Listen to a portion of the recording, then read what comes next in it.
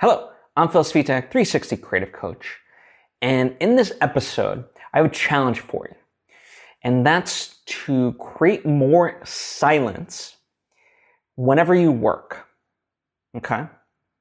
Now, before I fully dive in, I would also like to take the opportunity to invite you to subscribe if you haven't already. That way you get all the various episodes and lessons that I put out right when I put them out. Thank you if you just did, and thank you if you already were. It means a lot to me. So let's talk about this. One of the secrets of genius really is isolation, right? And that's not to say forever and so forth, but certainly you hear writers going off on retreats and so forth. It's because they want to get away. And I think, in the modern day that we're in, I think too many of us drown ourselves in noise.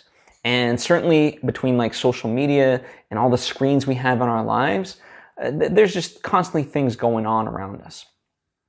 And, listen, 2020 can certainly feel very isolating for a lot of us. Especially if we're not seeing our friends, we're not seeing our family for the most part.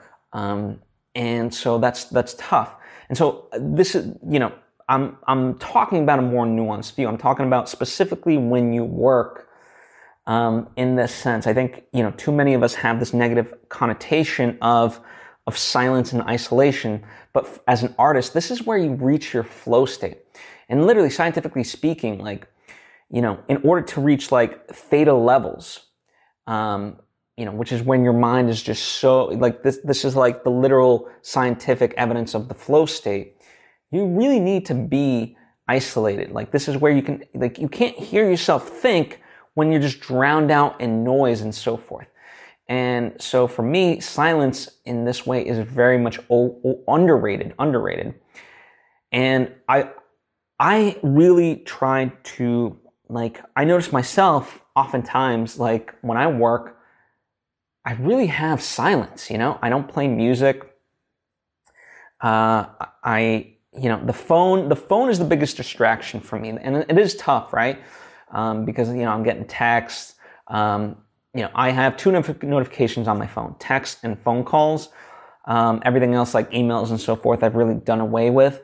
But then of course, the social media monkey creeps up and it's hey, check social media. And I admit that stuff is hard. So I am personally getting better at that. But the TV is off and so forth because I want to create the work. And another kind of fact is it really takes you at least 20 minutes to be able to get back into sort of any state of real productive work. And so if you're constantly being interrupted every few minutes, you're never going to get even stand a shot at that. And so my challenge to you is really when you start, just try it, right? The next time you do work, whatever it is, whether it's painting, writing a poem, writing some, music, outlining something, creating a pitch deck, whatever artistic thing that you're working on that you had in your mind, whatever that is, really just create silence as much as you can. Maybe you have roommates and things like that. Okay, I get that. Try to isolate yourself in your room or wherever you can to create that space for yourself. But turn off the TV if you can. Get your phone out of the equation. Don't have music on in the background and just see what this does for you. At first, it's going to be uncomfortable. Ironically, there was a study done, and I don't have the numbers offhand, but basically it asked people to be, can they be without their phone for 15 minutes? And if they couldn't, would they accept getting shocked? And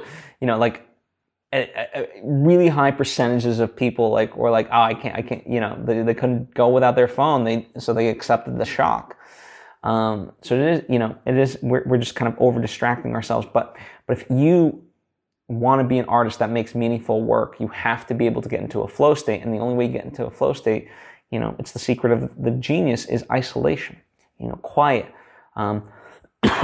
being by yourself and allowing yourself to think. And in that sense, if you want to talk metaphorical, inviting the muse over. Because if the muse sees you that you're just not, taking this seriously, and, you got the TV on, you got this, you're distracted to death, and the muse is no, You're not even going to be able to hear me, so why should I come over and give you good stuff? So my challenge to you is at least, try it. Try it once.